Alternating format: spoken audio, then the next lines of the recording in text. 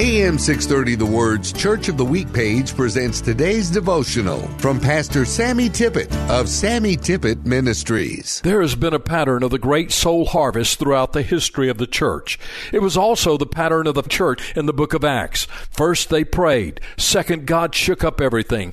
Third, they were all filled with the Holy Spirit. Finally, they had a new power to speak the word of God with courage. The end product of prayer was evangelism. When we draw near to God, we are filled with His presence, and His perfect love cast out all fear.